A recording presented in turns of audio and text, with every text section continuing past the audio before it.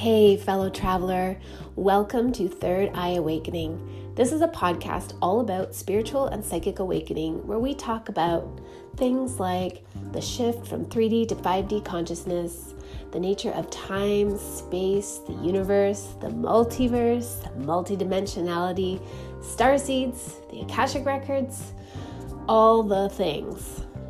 I'm so glad that you're here with me today. I appreciate you so very much. All right, let's get into it. Hey, beautiful beings. Welcome back for another episode of Third Eye Awakening. I am your host, Amy Belair. Before we get started, if you want to creep me on Instagram, you can check me out at thenorthstar.love. And if you like what we're talking about here on the podcast and you'd like to be part of an interactive community, then come join my free private Facebook group called Soul Space. Just send me a request and I'll add you. I would love to have you there.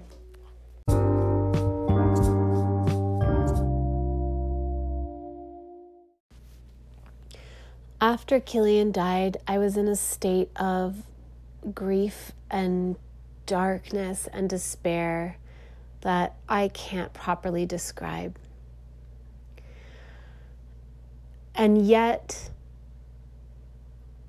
through the darkness, I was still able to connect with him.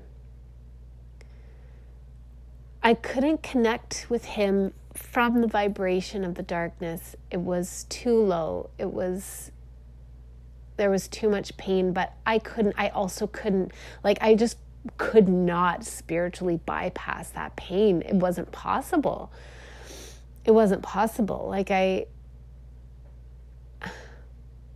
I had to feel it. And I knew that I was honoring the way that he had affected my life, the way he had changed me and alchemized my heart by feeling it, by letting those waves wash over me and feel like it felt suffocating, the darkness and the pain. I cried sobs that scared me. They were coming from a depth within that I didn't even realize was there. And yet when those waves of pain washed through, I let them wash over me completely.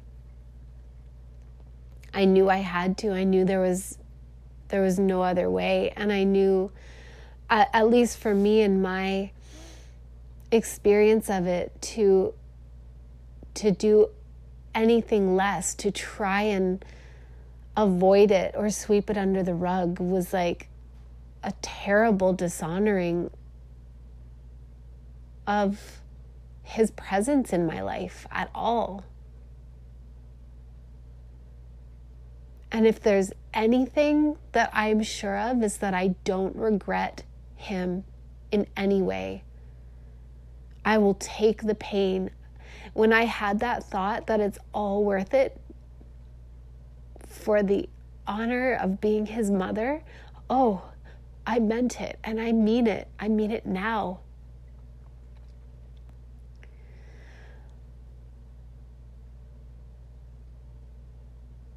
Just to have him, it is truly worth this level of pain, because I'm strong enough to take it. But that being said, in that first year, I truly felt suicidal, and it was the love of my family and Alex that kept me here, but above all, it was Francis, and that he didn't ask for any of this, and I could never do that to him, ever. I'm constantly amazed at the people who have had to live through this kind of a loss, who don't have older children to keep them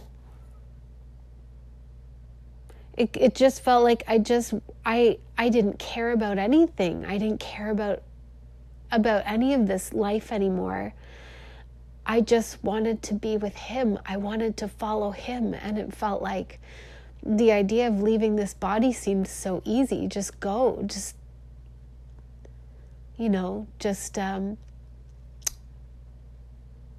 flip the switch, so to speak, and just go and be where Killian is. But like I said, I couldn't do that to Francis and have that impact on his life. So it was truly darkness, but it was also darkness that it just was worth it to have him at all. To lose something is to have something in the first place. And for me, the having of him is everything. It's everything. And although as you can hear in my voice, when I really am thinking about it and talking about it, it still deeply hurts. It also overall feels like I haven't lost him though. He's not God. He just doesn't have a body anymore. It's just the body that didn't work. Was the body that had to be let go. But I have a son named Killian Xavier Alexander McClellan. A mighty and powerful being with the power to completely transform my life and my heart.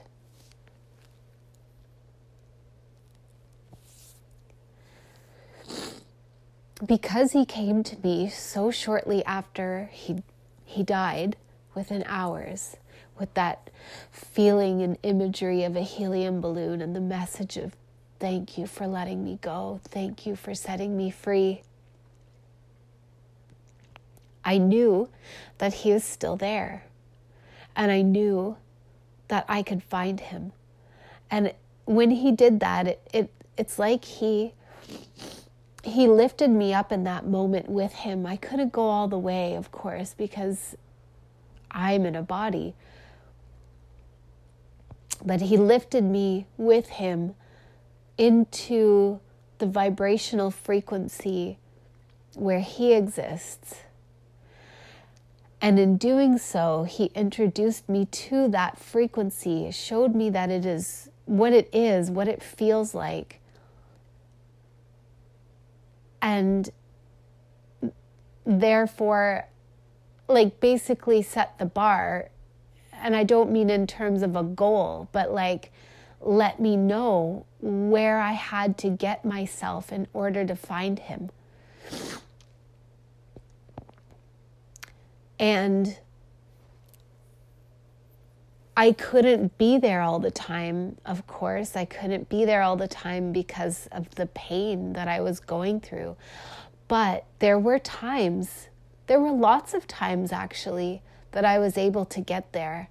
And that just became my goal, was like, feel the devastation because it's real, but whenever you get a break from it, because we always do, it's like waves that crash over you, and then they always recede, and sometimes it feels like they're just one after the other and you can hardly catch your breath, but eventually they do recede and you do get to catch your breath a little bit. That is what grief is like. And whenever I was able to catch my breath for long enough, I would set my intention to get to that vibrational level so that I could find him.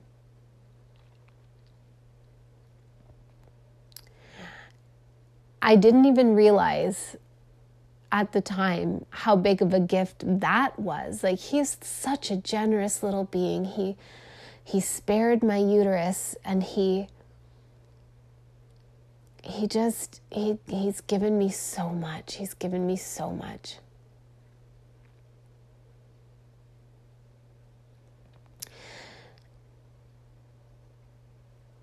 So another thing that happened too was that I continued to pump breast milk for a number of weeks after he died, because it just felt like a way of continuing to connect with him. I donated a bunch of it to the hospital where he was born and first lived, for babies whose mothers couldn't produce any breast milk or enough breast milk. And they have a human milk bank project. But I also would sometimes water it down and offer it to the plants, particularly like plants in sacred places for me. And that was one of the effects of that. It was so interesting. The combination of constantly reaching for my son and reaching for that place where I could find him while he's in spirit and that vibrational level, plus the offering of my breast milk, which to me is like a gift that I can produce. It is like, it was a substance of the highest vibration, because it was all produced with the most love. And offering that to plants in the earth and places that feel sacred to me seemed to attune me to plant consciousness in a way that I'm not really a plant person. Even now, it has receded somewhat because, I've focused on different things and it's not my natural gift. But it attuned me to plant consciousness and the subtlety of plant consciousness in a way that I didn't even know was possible. I didn't even know about the intelligent spirit of plants to that extent.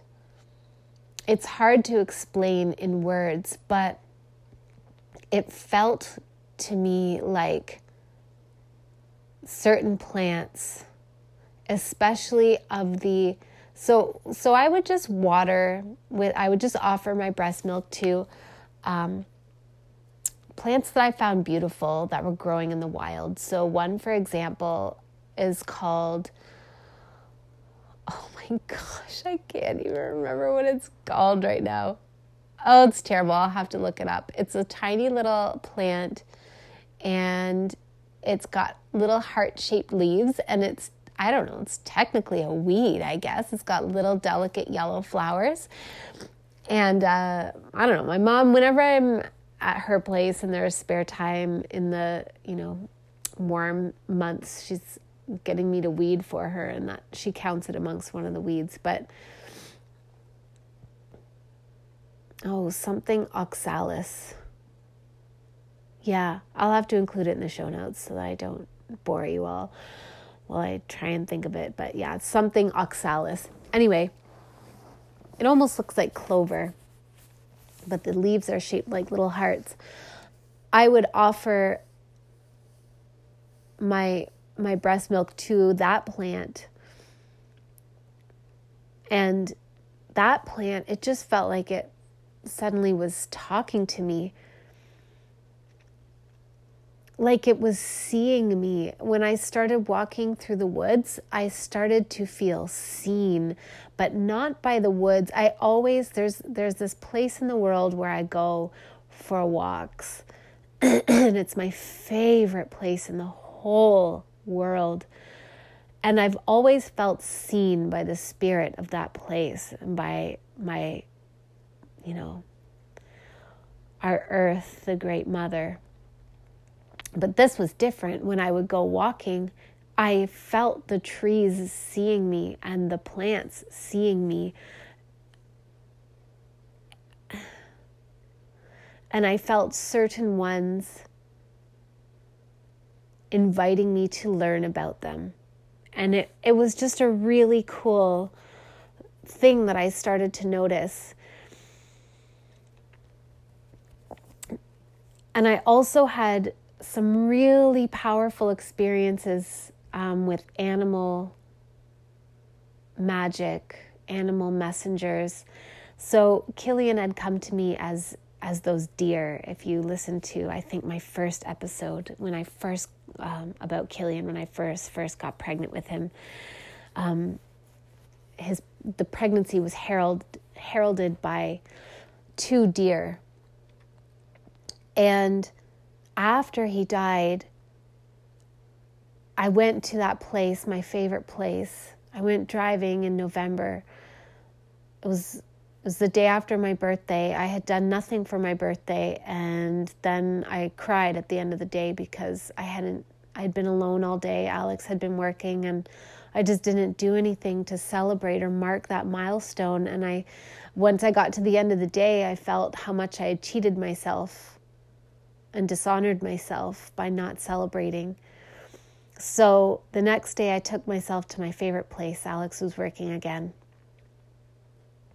Alex's way of coping was to just go back to school and work and go back to school and completely just soldier on, I guess. So he was gone quite a lot, but that gave me a lot of space to sort through my own feelings and process my own experience. So I went to my favorite place and went to a special beach. It's a wild beach. It's not like the water is all rocky and the beach is overgrown with beach plants, and it's not a place where any tourists ever go ever. But it's so beautiful. And while I was there, I saw a family of wild swans, 2 adults and 2 juveniles. And I knew that meant that I was going to have at least one other child. Like, I just knew that that's what that meant. It was a very magical sighting. And then as I was leaving the park, I saw a golden eagle, which was wild. Like, they're not common in this part at all. Like, I don't know anyone else who's seen one, and certainly not around here. And I didn't even know what it was when I saw it. I just was driving by and I was like, there's a 5-year-old in the tree. It was huge. Like, I actually thought it was like Voldemort in the tree waiting to kill me. And I passed it, and then I was like, I need to go back and look at that more closely. It was like 3 times the size of a turkey vulture. And so I turned my car around and drove back, and there's all these other cars driving by, like, paying no mind. And I was like, I don't understand how you don't see this 5-year-old in the tree, this 5-year-old sized bird. It's huge. So I stopped, and I kept taking pictures with my phone, which, I'll put it up on the blog. I kept taking pictures with my phone, and as I got closer, like, I was able to get pretty close before it flew away.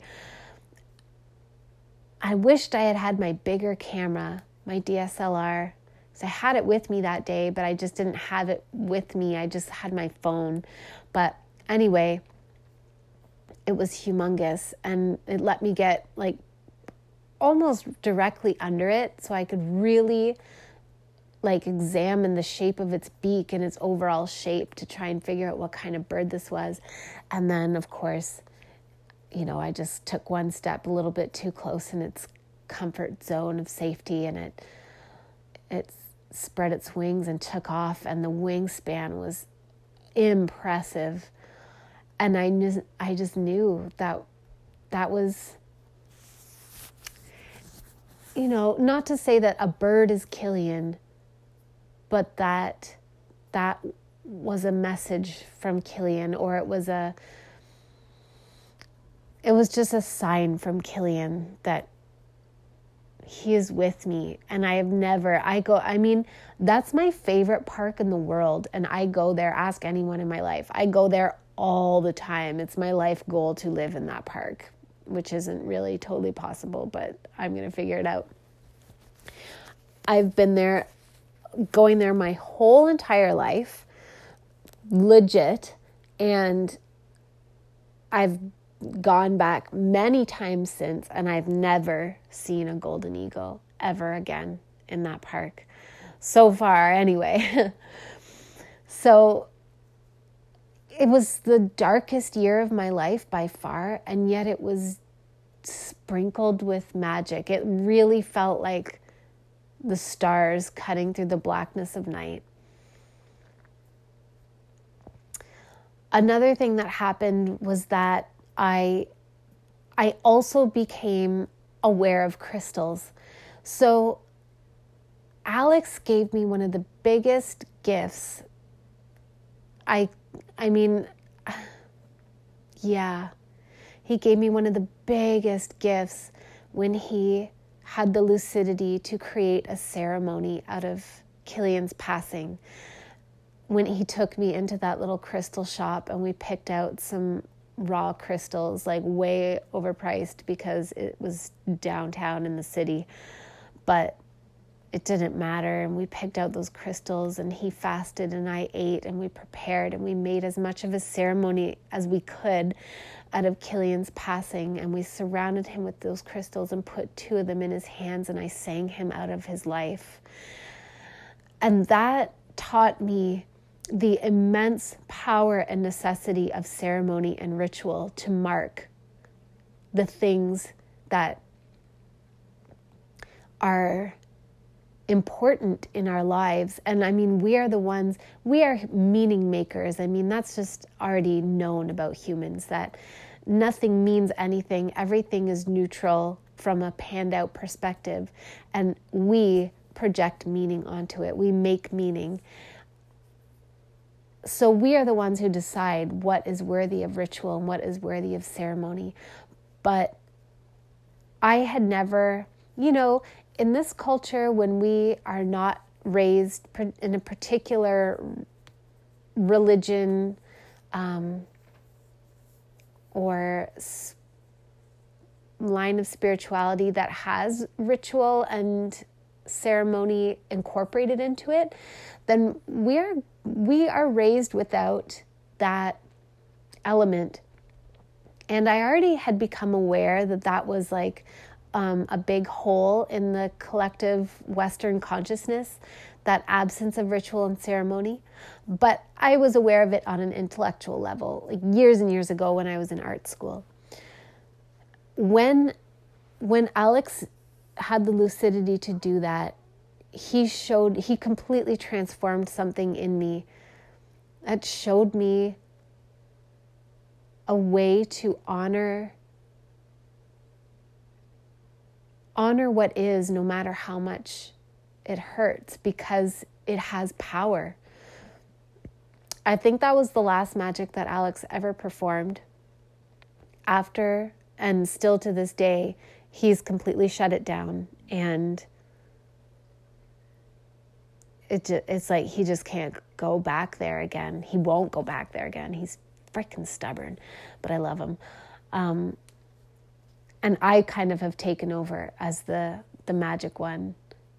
It was kind of a funny flip, because before Killian, I had sort of abandoned a lot of my magic. I had kept manifestation, but I had abandoned a lot of magic because I had gone into a left-brained health sciences program and profession and received a lot of admiration and support for that path. And so, and I equated right-brained and creativity and magic and all that with being rejected and feeling like an outsider and a loser and not knowing how to, do life. And being left-brained and logical with being like successful, as so many people do. And And so I had kind of shut a lot of that down.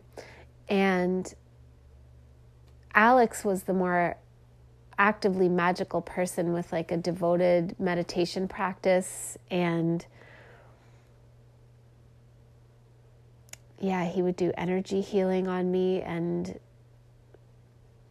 all that until after Killian died, then it flipped. And I was the magic person and he was the non-magic person. But that kind of put crystals back on my radar. And eventually, I think it was just leading up to Christmas, the first Christmas without Killian, I was kind of panicking and I was like, I don't know if I can do this. I don't know if I can like go and just like have Christmas as if nothing. And Alex introduced me to a YouTube channel called Spirit Science. And I watched the episode about crystals. And then I was like, oh, I need to go and buy some crystals. We have to go back to a crystal store. And luckily there was one like in someone's house in the middle of nowhere where we were living. And it's not there anymore. And she had an amazing collection. And I started collecting crystals, and it was similar to the being attuned to plant consciousness. I was very attuned to crystal consciousness and frequency, and not deliberately. I hadn't set the intention to do that. I guess, you know what? It was just that I was open. I was so open to subtler vibrations and subtler energies, because that's where Killian is. That's where Killian is. And it's just, I'll do anything to be able to reach him. And it's a little bit different now. I don't feel like I need to reach him all the time. And I have my hands full with a beautiful little toddler. But at the time I didn't. And all I wanted was my son. All I wanted was him. So that was pretty amazing. And so all of my spiritual gifts began to really activate. Another thing I realized too was that the spiritual activation and the psychic gift activation also came as a result of the sacrifice of choosing to let him go for his sake.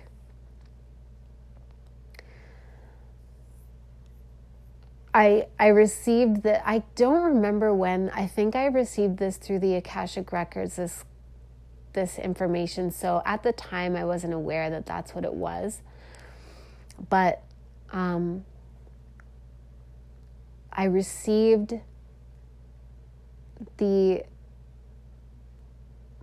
insight that that's what created such an increased activation of my spiritual and psychic abilities, was that we chose to let him go. We put his, I really don't know how to describe it. Like, everything in me was screaming to hold on to him, to keep him here. It's the most counterintuitive thing in the world to allow your baby to die, to like be the decider that gives somebody permission to remove the support that is keeping them alive and let them die and watch them die in front of your eyes. It's the most counterintuitive thing. We are hardwired to protect our children and our babies and keep them alive. So it was like going against everything in me to make that decision and see it through, to let him go. But the decision came from a place of like, this is the most loving, selfless thing that I can do for you. It's the biggest gift that I am capable of giving to you. And because that was that was the energy of that sacrifice. It resulted in it was like a spiritual up level. It was like going from being Mushroom Mario to Flower Power Mario, if that makes sense. But it's only available if we choose to receive it. So it was sort of automatically granted, but I also had to accept it. And I guess that's what I mean when people tell me that I'm handling this well, and a lot of people do, I feel like it's a choice. But I don't mean that in a way to, to disrespect people who don't feel like they're handling hard things well. Like, it's a choice. I don't mean it like that. I mean, like, something is always made available to you. I know this. I'm living through it. When you go through something hard, really dark, no matter what it is, there is always something made available to you in exchange, but you have to choose to receive it.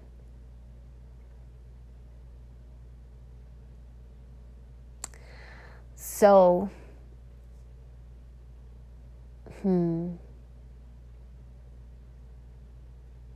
I think I'll leave it there for now.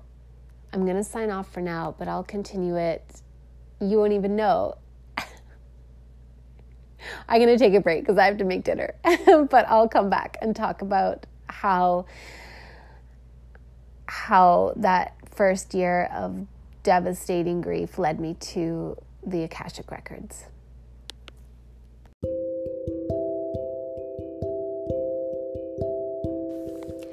I'm going to take this naturally built-in opportunity to tell you about my new program, Magic Awakening. Do you like the idea of being magical, but you don't really believe that you are? But you wish that you were, but you don't really think you are? And you listen to other people's stories of their incredible experiences, and you wish that you could have those experiences too.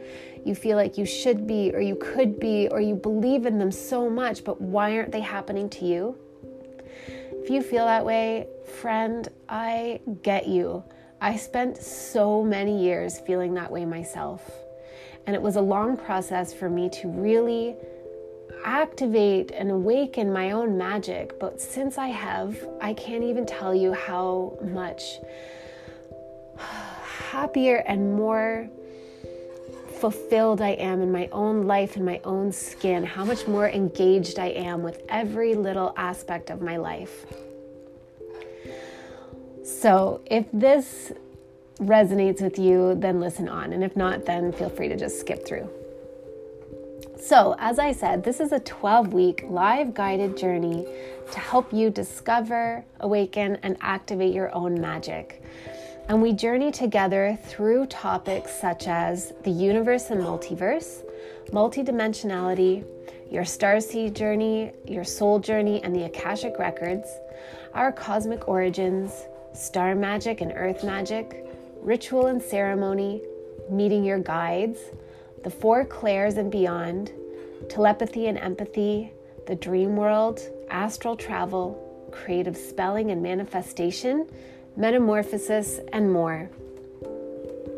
It includes 9 live modules on the above topics, as well as 3 live Q&A and intuitive guidance sessions. And I'm really excited to include those because not only are they sessions with opportunities to ask questions about the material we're exploring together, but also opportunities to ask more personal questions about your own magic unfolding journey. So, for example, if you're coming up against blocks but you don't know what they are, or if you just want extra confirmation about something you've experienced or received as you practice.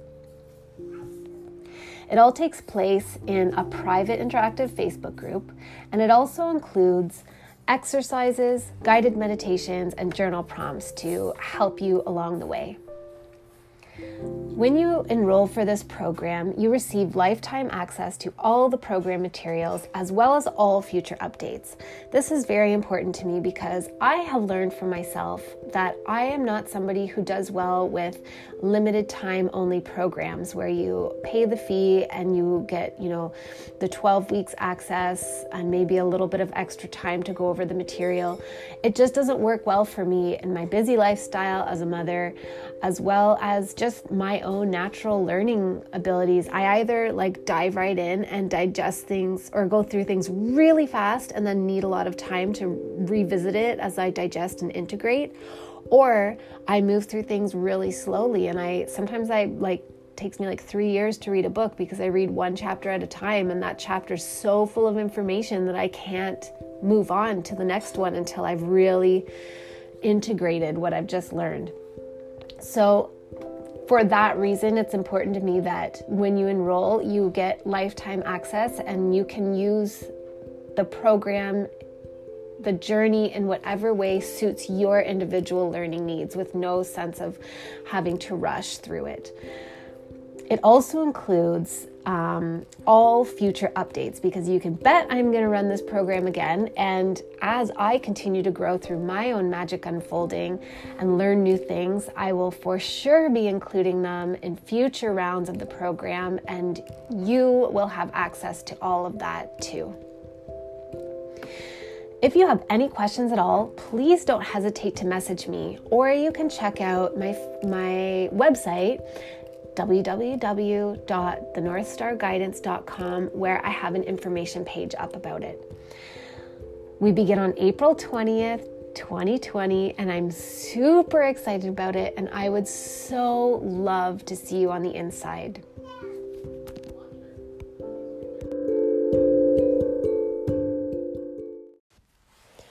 As you can probably imagine, despite all of the magic that I was experiencing after losing Killian, I was also having a very, very human experience of wondering why this happened. Why was it my son? Why did he die? I didn't understand. He seemed so strong. He seemed like he kept surviving the odds that were against him. I really thought that he was going to be here to stay with us, that we were going to take him home and watch him grow up and love him completely to bits and pieces. So why did this happen? And I did a very human thing in my wondering and agonizing over why. I, of course, found the fault with myself. I don't know why humans do this to themselves. I really don't. But my faulting of self came in the form of obsessing over everything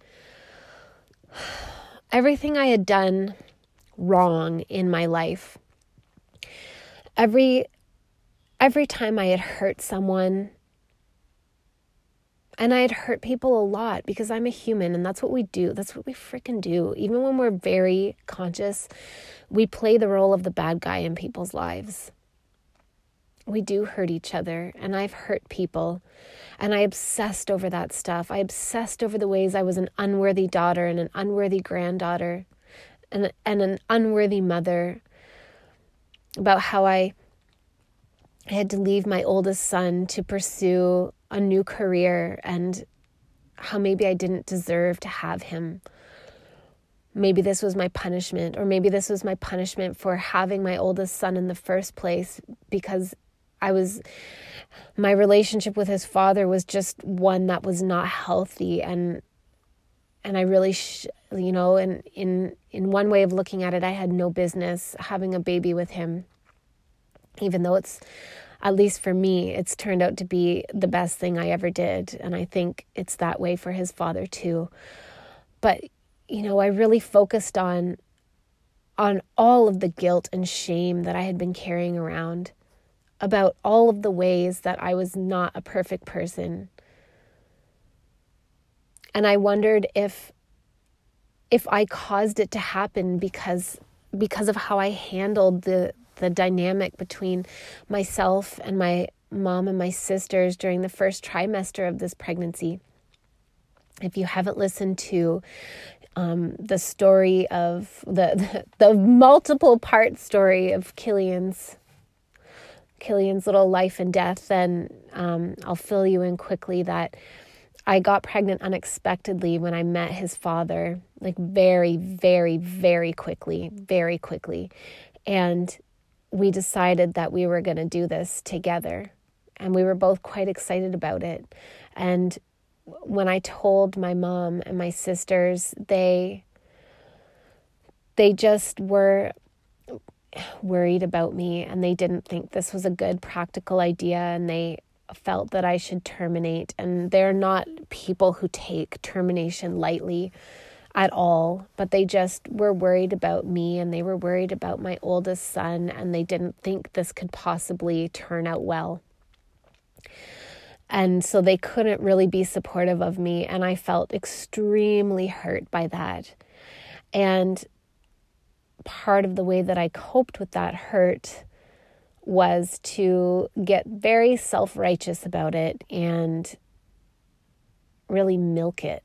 And I would spend time, sort of going down these trains of thought, these imaginary timelines of receiving some kind of bad ultrasound result or bad diagnosis that would mean that he was incompatible with life and I would lose my child, and I wouldn't even tell them. At that point, we weren't really talking to each other, and so I just wouldn't tell them, and I wouldn't let them help me, and I wouldn't fill them in. And, I knew better. I really knew better than to think about those things. I was just hurt, and I let myself be indulgent and self-righteous about it. Of course, I didn't want those things to happen at all, but it was just that, that hurt feeling like, well, I'm not going to invite you to the birth, and we're not talking anymore, and I guess I'm just going to do this by myself without your support. And even if that means that something bad happens and, my heart breaks, I'm still not going to tell you. Like, just that kind of nonsense, and just what humans do. And so fast forward to, of course, losing Killian. Afterward, I completely tormented myself with this, and I thought, I caused this because I thought about those things for those few weeks, and I attracted it into my life with the law of attraction. I called that timeline into my life. I caused this to happen. Oh, and I just destroyed myself. I just ripped myself to shreds internally, as if the grief and the despair at losing him weren't enough, as if the heartbreak and the trauma were not enough. I felt that the best course of action would be to compound it by taking complete, minute moral inventory of myself and torment myself with, the guilt and the shame for everything I'd ever done wrong. I also thought that maybe I caused it because I remember one time when I was pumping my breast milk in the hospital, we were given these little sterile containers to collect it with, because everything, of course, is very hyper-focused on infection control when it comes to preterm babies. And as I was going to put the lid on the little sterile container, it fell and landed on the floor. And I had this thought. I was like, I didn't have any other containers to put it in. And I just had this thought that, like, now I have to throw it out. And for some reason, I just didn't. I was just tired, sleep deprived, stressed to the max. And I just reached down and picked it up off the floor and put the cap on and put it in the fridge to be banked for him for his future use. And I tormented myself with that decision. Did I introduce a pathogen to his body? Did I cause this to happen? Did I kill my son? Did I kill my son? I killed my son. One way or another, it was me. I did this. I killed him. Or maybe it was something that I did in a past life. Maybe I'm actually a horrible soul. Maybe I have so much to atone for, and my punishment as losing my second-born child. You know, it was just that kind of tormented stuff.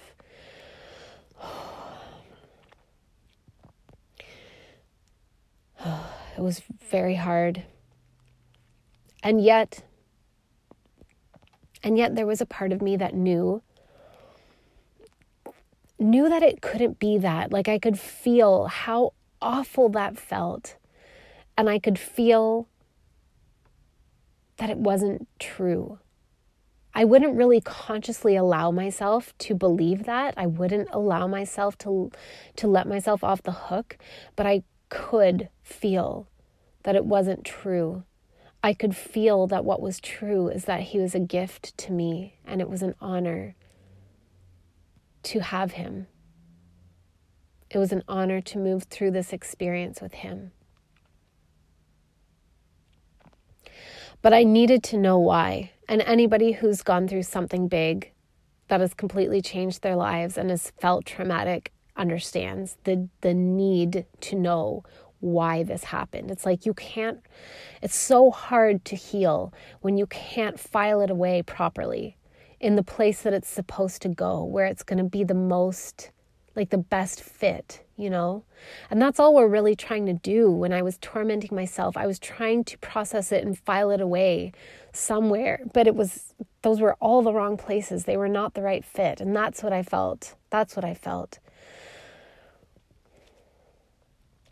So while all this was happening, I was working as a room attendant at a resort, and I was, just cleaning hotel rooms and making beds, and I would listen to podcasts while I was working.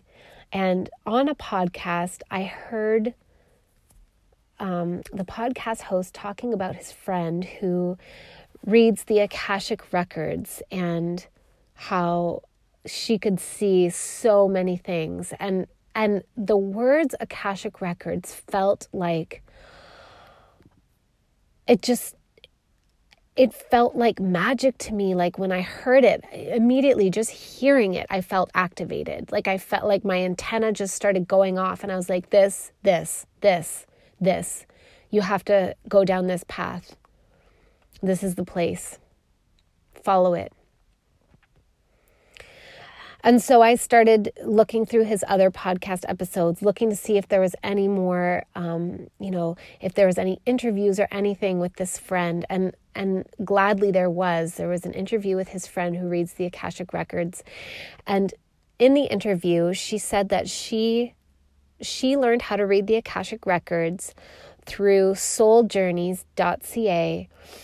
And I really don't even remember the rest of the episode. That was it. That was all I needed to hear. It was like, how do you learn? How do you learn to read the Akashic Records? And I immediately went to the bathroom and shut myself in a stall and Googled souljourneys.ca, and I found Jennifer Longmore and her program on reading the Akashic Records. And I knew that I had to learn how to read them. Like I had to. It was not optional. It was my destiny. And so and it's interesting because I know I had heard the term Akashic Records before, and I had been working in them for a long time, but I had no idea that's what it was. I know I'd heard the term. I'm assuming it was through Edgar Cayce, even though I had never read any of Edgar Cayce's books. He's the most, sort of one of the most famous Akashic Record readers of Western culture anyway. But I really don't know where I heard it. I just knew it felt so familiar, the term Akashic Records, that there was no part of me that's like, what's that? I knew what it was, and I needed to learn it. So Jennifer Longmore's program through souljourneys.ca I looked at it and I looked at the price, and it was like way more than I had ever spent on myself for anything other than university. I think it was like something like $1,200 US, something in that ballpark. And she had a payment plan, which I had to use. And it was really stressful to spend that much money, but it was just like, it was like whatever I have to spend. And I bought the 3-level program, which takes you through reading the Akashic Records for yourself, and reading the Akashic Records for others, and then reading the Akashic Records professionally, I think. Like, so reading for others in like for your friends and family, like in a non-paid way. And then maybe I think the 3rd tier is reading them for strangers and such, in exchange for money.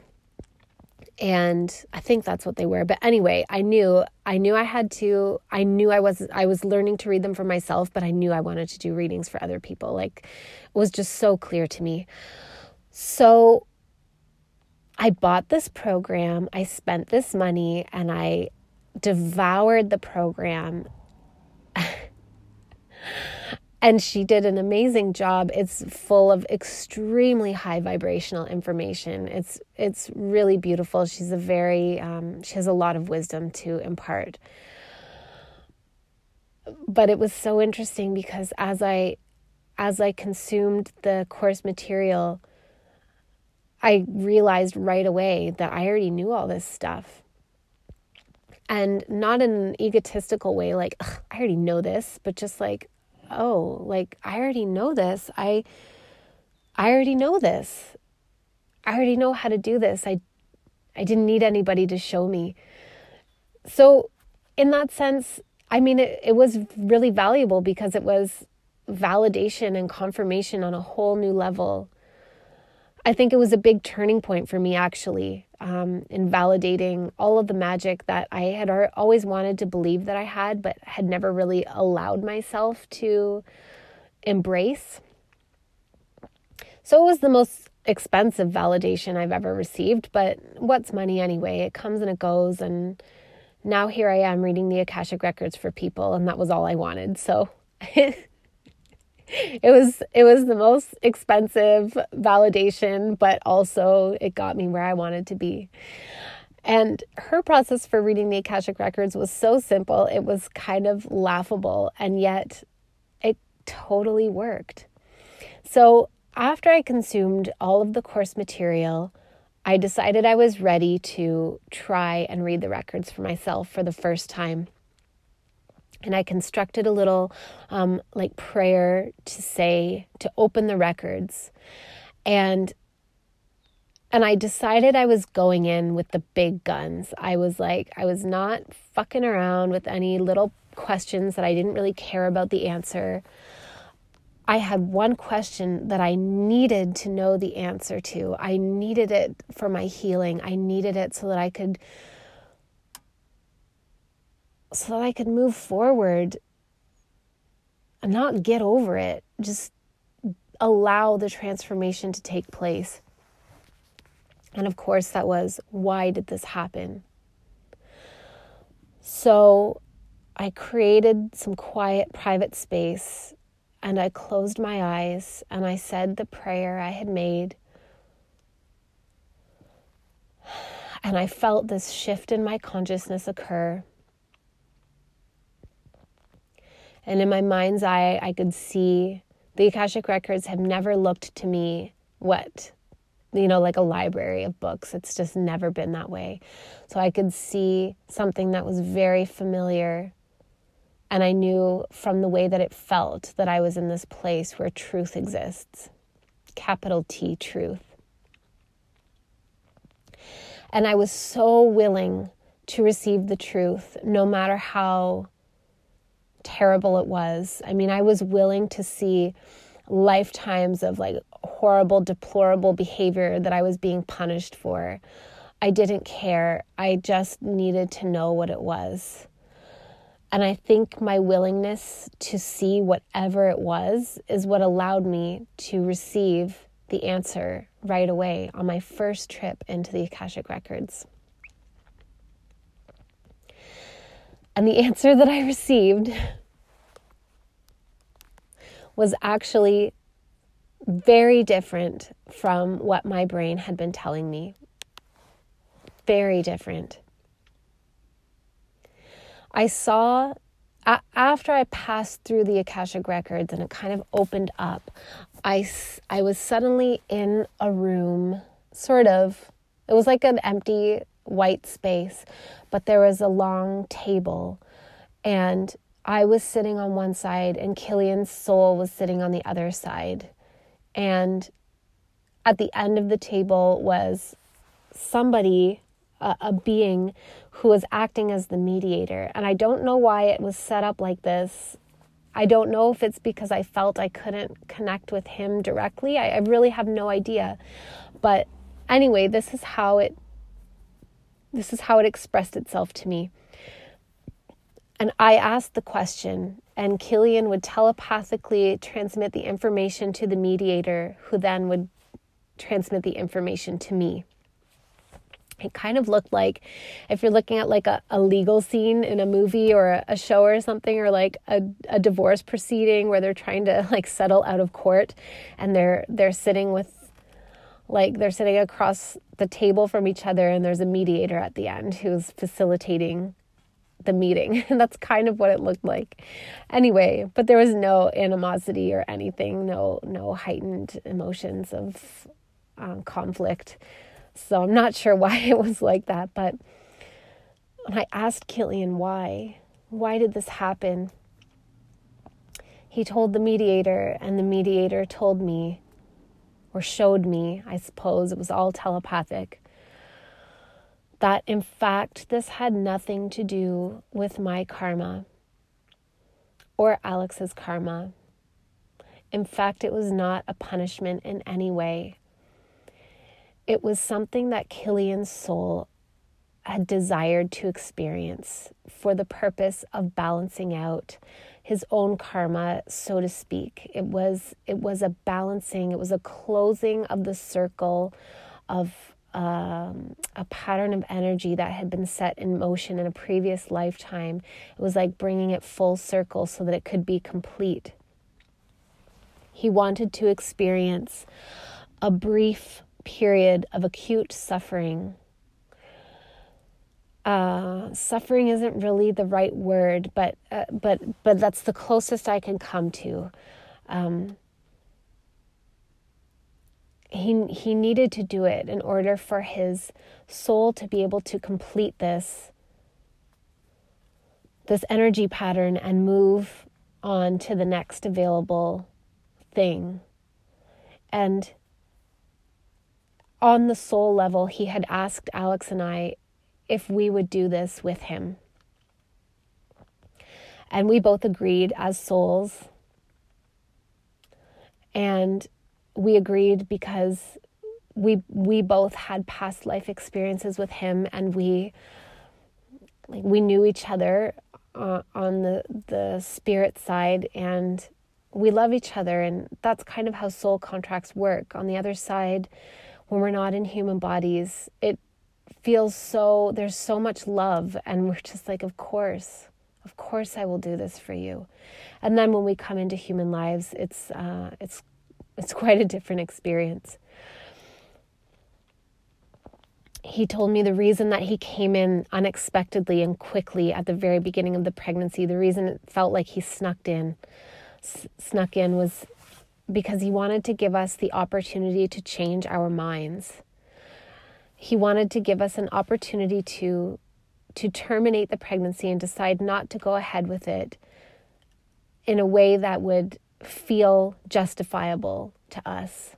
So rather than coming through as a planned pregnancy, where you're not even going to consider termination, he wanted to come through under circumstances where we could decide, no, actually, now that we're here, we don't want to do this. It's going to hurt too much. And he gave us many opportunities to make this decision along the way. And the reason that he chose Alex to be his father was because he knew that when things began to look irreversibly grim, Alex would absolutely have the strength to pull the plug, so to speak, and let him go. He knew that Alex had those values and that grit to be able to do that without question. Whereas I don't know that I could have done that without Alex's certainty. And the reason he chose me as his mother was because through all the pain that he was going to be experiencing and all the suffering, I was going to love him so profoundly and so unconditionally that it was going to be like a soothing balm to the pain that would allow him to have this experience but not be alone in it. He knew that I would love him and want him no matter what, that I would want him even if he was born too soon, and even if he became damaged or his body wasn't going to work right or his brain wasn't going to work right, that wouldn't change the degree of my love for him and my desire to have him. Even if he died, I was going to love him. That my love is so unconditional that he doesn't need a body. He doesn't need to be alive in a body for me to love him.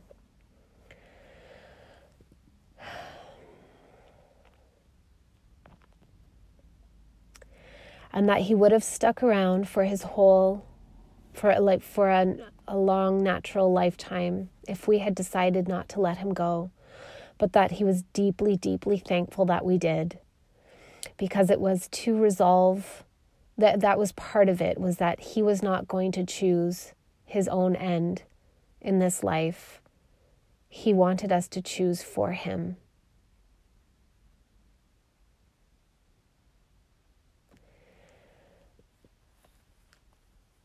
And that was all the information that I needed in that session. It came probably in a 15-minute period, and it felt so, there are degrees of subtlety to it that don't translate into words, degrees of emotion, layers of emotion and energy, kind of like a dream where you can't pull it down and turn it into words. There was so much information there that I felt truly complete, and I closed it out. I said thank you, and I transmitted so much love to him, and I closed it out, and I cried and cried and cried, and I felt instantly healed, so to speak. And after crying hard for a few minutes, I then went into a very deep sleep and processed the rest of that information. That was truly a turning point for me. When that happened, it resonated in every particle of my being. Every aspect of me, it resonated as the truth, and it was nothing like what my brain had been telling me. It was so, my brain had not considered any of that as a possibility. None of it.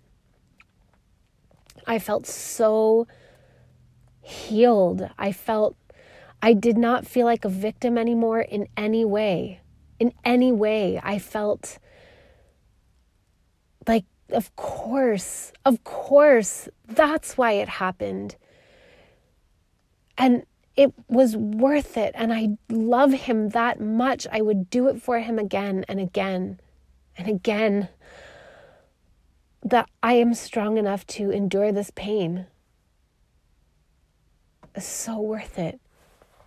And it was the turning point for me in so many ways. It was the turning point where I was then able to stop tormenting myself. I immediately stopped tormenting myself. There was nothing left to torment. It was like the vibration of the Akashic Records is such truth and grace and love that you feel when you're in there that there's nothing to torment yourself for, no matter how seemingly deplorable you've ever been. There's just, you're perfect. I'm perfect. we're all perfect. Forgiveness is the truth. So I was able to stop tormenting myself. I was able to understand that we had made this choice together, and it was what was supposed to happen, and that he was gifting me with so many things in exchange for what I had done, and I had gifted him with the experience he needed to complete something that needed to be completed so that he could move on to new possibilities.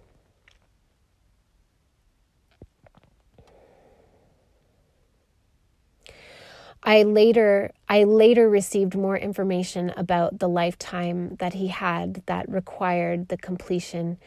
He had been in a war, I believe it was World War I, but it was one of the Great Wars, the Great World Wars. And he had been in in the same company as Alex in that life. And Killian reached a saturation point in that life. Of course, his name wasn't Killian. I don't know what it was. But he showed me that, I think it was World War I, because I feel like there was mustard gas. And it was just, there was horror. There was so much horror everywhere. And the trenches were full of water and piss and bacteria and rats and blood. And it was so disgusting. Like the smells, it was so vile, and you're just having to kill people everywhere and watch your brothers get killed, and you feel so far away from your home and your mother and your siblings and your sweetheart and your family and everything that is beautiful to you. You feel so far away from it that you don't even know if it was ever real, or if this hell that you're in is all there is. It was maddening and all-consuming and such a horrible nightmare. And he just couldn't handle it anymore, and he committed suicide. He chose for himself to leave that suffering.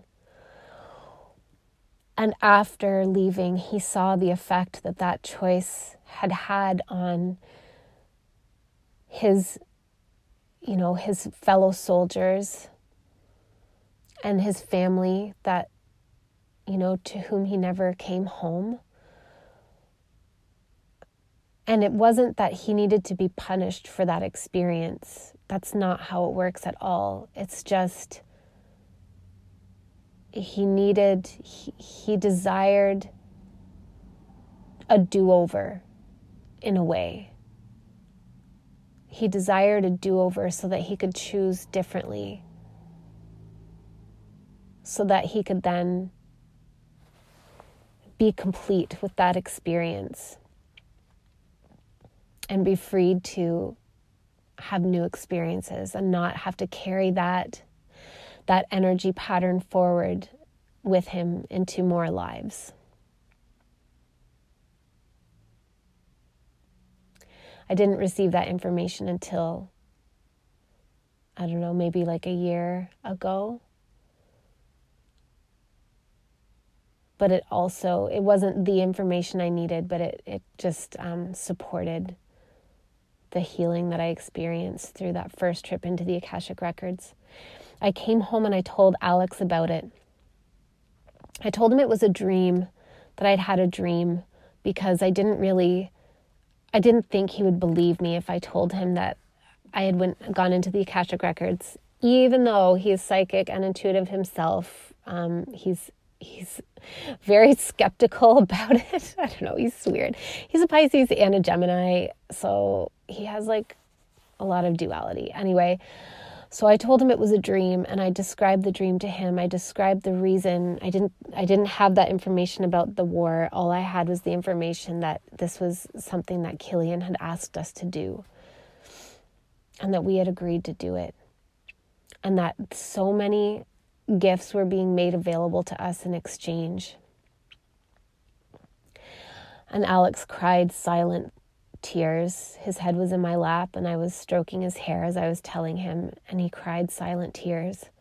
And he told me that made sense, and that he had also been tormenting himself with the belief that he had done something, either in this life or in another life, to deserve to lose his son and have this pain. And so that trip into the Akashic Records really released us both from that pattern of tormenting ourselves. It allowed me to heal. It was by far the most healing experience I've ever had in relation to my journey with Killian. And it also validated all of the enhanced spiritual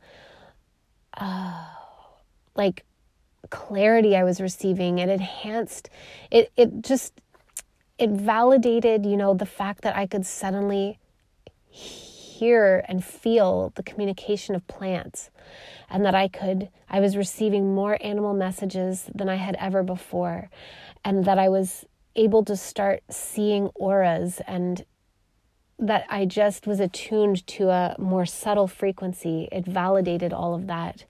And it validated for me that the answers are available to us and we get to have them. If it is in our highest good, then we get to have them. Meaning that there are, of course, things that are supposed to remain mysteries. That's an important part. I mean, that's what part of what distinguishes human life from, the spirit life, is that we don't have all the information, and we have to learn how to make choices or experience making choices without having that, complete view of the cosmic picture. But that we do get to have so many more answers than we generally believe we do, that it is in our highest good to understand things more clearly. It is in our highest good, and we get to have the answers, and it isn't hard. It isn't hard to find them. It validated for me that I am clairvoyant, I am claircognizant, that I receive psychic information. I started doing readings for people, free ones to practice at first for quite a while. And then I started having the courage to start charging. And it has been such a beautiful experience to be able to do that. One of my passions, although I don't want to undercut Jennifer Longmore because her program is truly beautiful, but one of my passions is that I really want to teach people how to access their psychic abilities and the Akashic Records and an overview of their soul journey without it, feeling like it costs more than they can afford. It's so accessible, and I want people to know how accessible it is. It's been an incredible journey. It has been painful and dark, and yet so beautiful, so full of love, so sublime. I honestly don't regret a single moment of it. And I know that I would choose the same again, that I do love Killian that much, that I do love him that much. And that although I continue to miss him, and I will always miss him in this lifetime, he's really not gone. I haven't lost him. He is my son, and that we will have other lifetimes together. And that we do have this lifetime together. He's still here. He just doesn't have a body. He's been with me before he was conceived.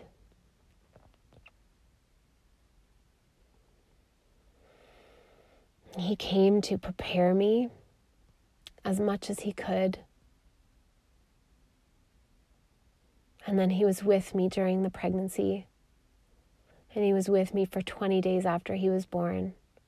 And he's been with me ever since he was gone. And it really shows me that there is no beginning or end. There really truly is no beginning or end. Where was the point where he came in? There was no point. He's always been there. It's a lot like that when you have kids. I remember it was the same when I had Francis. That first night that I had him, that first night, I remember just marveling, looking at him and marveling and thinking, you're here. You've always been here.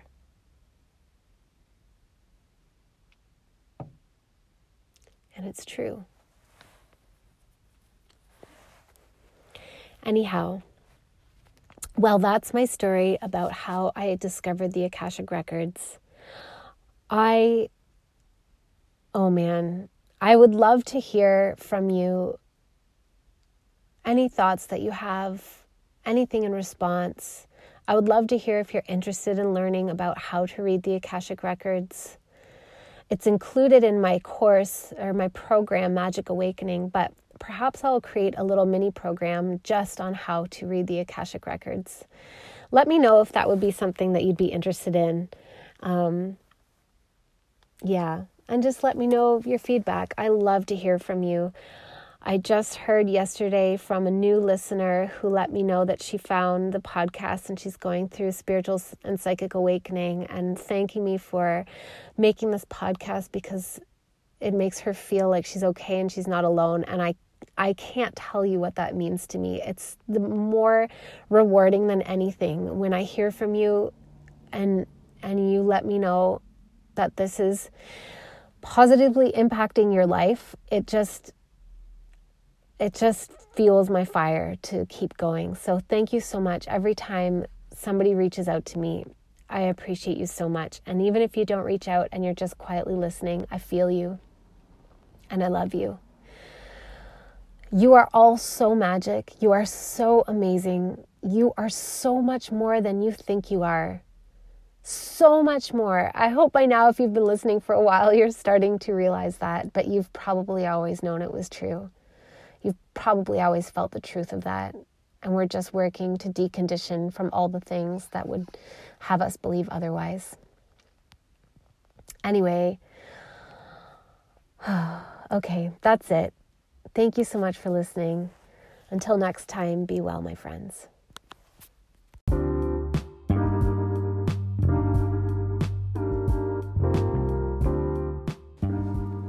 Thank you so much for being here with me through this episode.